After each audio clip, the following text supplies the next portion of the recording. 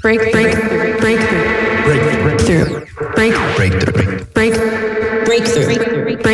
You are now listening to Breakthrough News.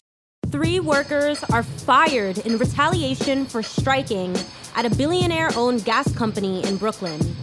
And unionized retail workers at Macy's department stores win a big victory in protecting their pay against losses from self-checkout technology. Every day, workers across the globe are rising up to defend their humanity and fight for their dignity on the job.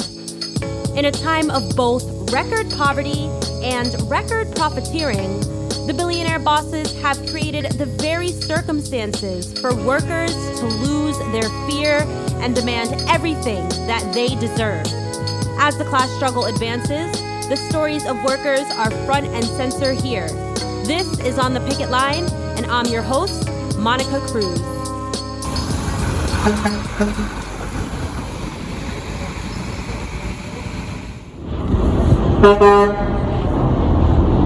You just heard truckers honking in support of striking workers at United Metro Energy in Brooklyn, New York. Service workers at the gas company have been on strike for over 2 weeks, demanding better pay and benefits.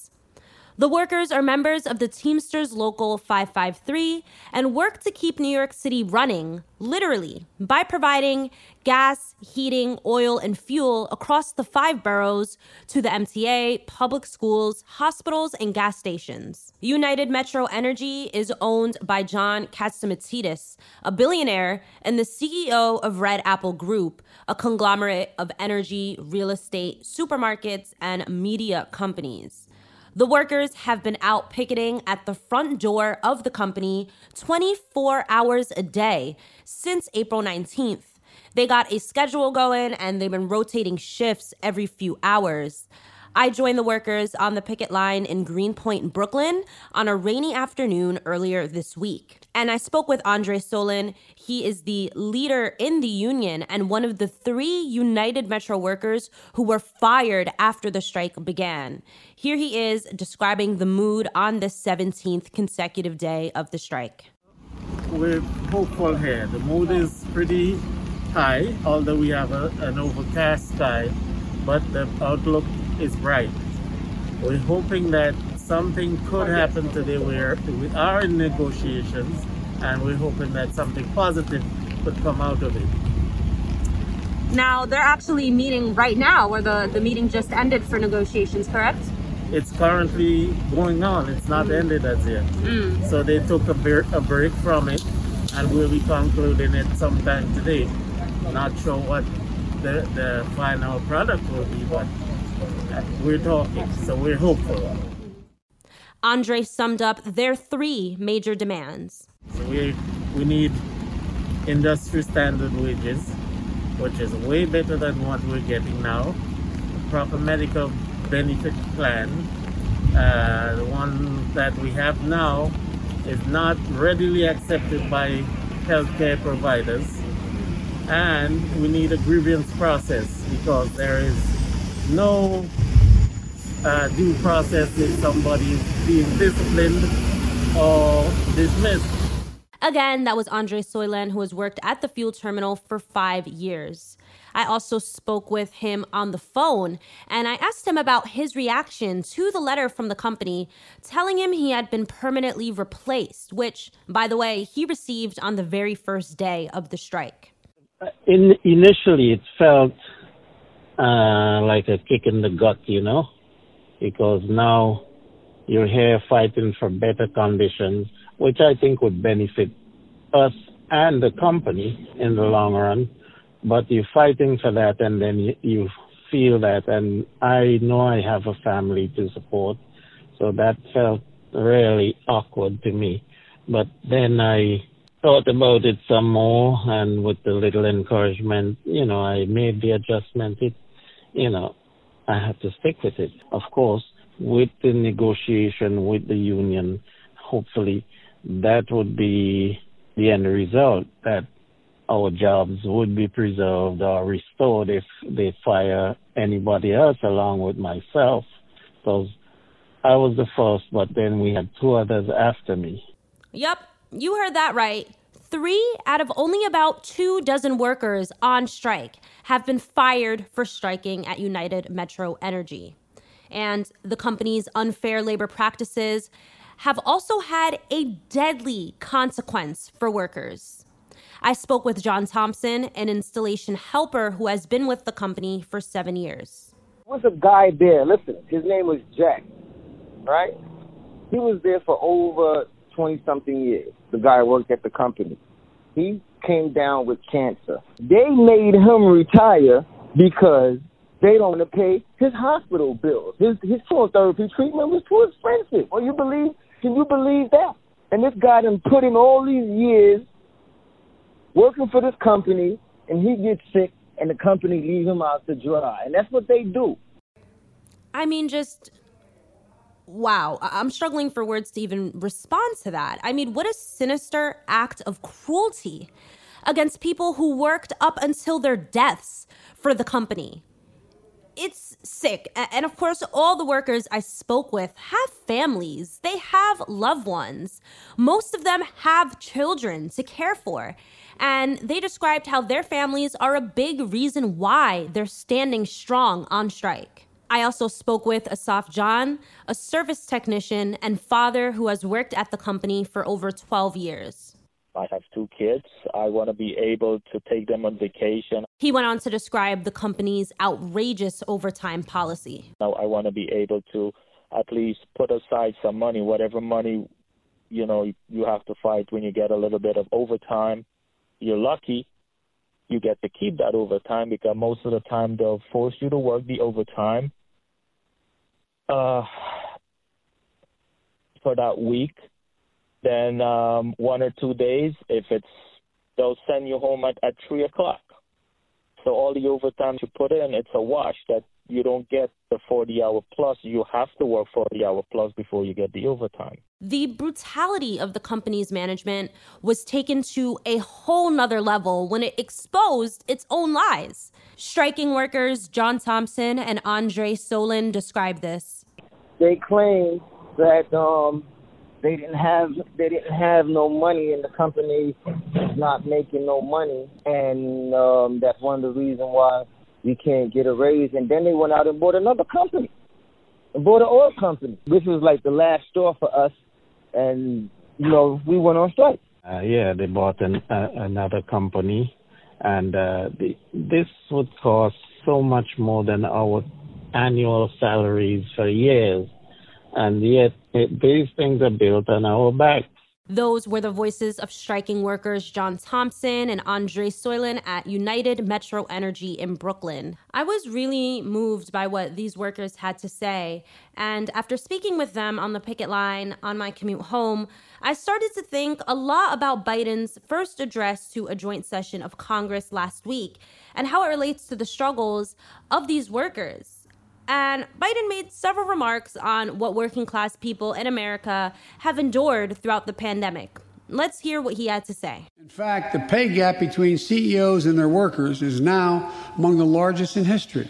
According to one study, CEOs make 320 times what the average worker in their corporation makes. It used to be below 100.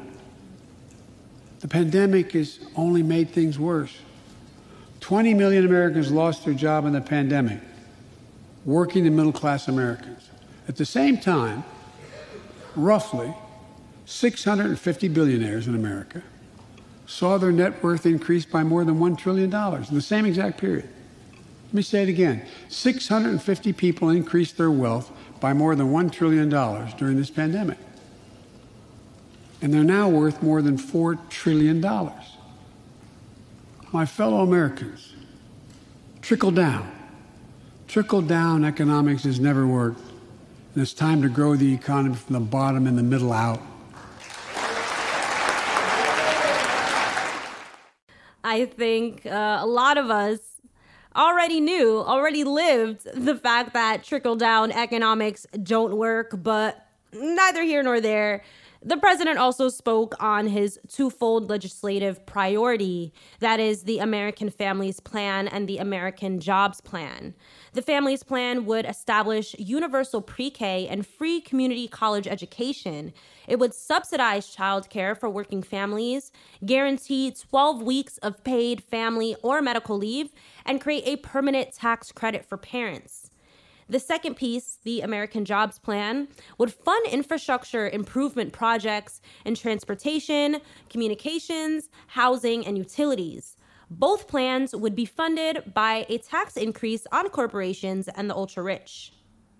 The $2 trillion proposal would budget $200 billion to clean energy and transmission infrastructure.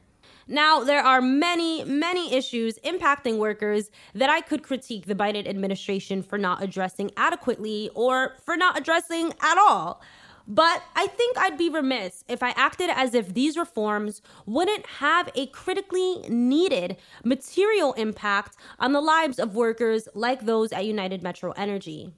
A study released by Deloitte back in October found that the U.S. oil, natural gas, and chemicals industries eliminated over 107,000 jobs between March and August 2020, which was noted as the fastest rate of layoffs in the industry's history. This was, of course, in large part due to the change in demand for oil because of the pandemic. But at the same time, looking at the bigger picture, we're seeing this move away from oil and gas and other extractive forms of energy. Industry giants like Shell and BP, in addition to other major European energy companies, have committed to reaching zero emissions by 2050. So, what's going to happen to workers like those at United Metro? And I couldn't help but think, what about the miners I spoke with on last week's episode who are still on strike at the Warrior Met Mines in Alabama? And just a few weeks ago, the president of the United Mine Workers of America announced the union's support for Biden's infrastructure plan, so as long as there is a just transition from fossil fuels to green energy. Here's the union president, Cecil Roberts. I would say to our friends in government in high places that we've just about had all we can take of layoffs and people losing their jobs in the coal fields. And it doesn't have to be that way. We're for supporting the existing jobs that we have, creating new jobs. We're for carbon capture and sequestration. We're for good health care and good pensions in these Appalachian areas. And we're for jobs, and we can have good paying jobs. He went on to describe what the United Mine Workers are putting forward in regards to Biden's plan, calling for the creation of new jobs in Appalachia through tax credits that would subsidize the making of solar panel and wind turbine components. And by funding the reclamation of abandoned mines, he went on to describe what the United Mine Workers are putting forward in regard to Biden's plan, calling for the creation of new jobs in Appalachia through tax credits that would subsidize the making of solar panel and wind turbine components, and by funding the reclamation of abandoned mines that pose a risk to public health. He also described how the union wants the federal government to support miners who lose their jobs through retraining and by replacing their wages, health insurance, and pensions. The significance of this should not be underestimated. We're talking about a truly progressive shift in how this facet of the energy industry would function. We're talking about saving jobs in an industry that has seen 40,000 miners laid off in the last decade and creating a more sustainable future on this planet. The possibility of these policies actually being passed is, of course, really up in the air, really up to, in some ways, how hard of a fight Democrats are willing to put forward in Congress. And some may say that's a very slim likelihood, but I think the fact that legislation like the American Families and American Jobs Plans is being introduced at the most upper echelon of political power in our country goes to show that our movement can and should be demanding more. Because let's be real, when upwards of 70% of Americans support a progressive policy like Medicare for All and the Democrats control the House, the Senate, the White House, I mean, there's just no more excuses for Biden and the rest of the Democrats pushing to the wayside the things that they promised on the campaign trail.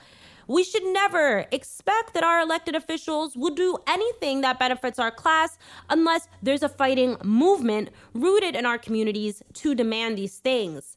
Workers around the world just celebrated May Day over the weekend, and it's like, we cannot forget that workers were killed demanding just an 8-hour workday. I mean, this is what class struggle is. It has never been easy nor short of literal blood, sweat, and tears.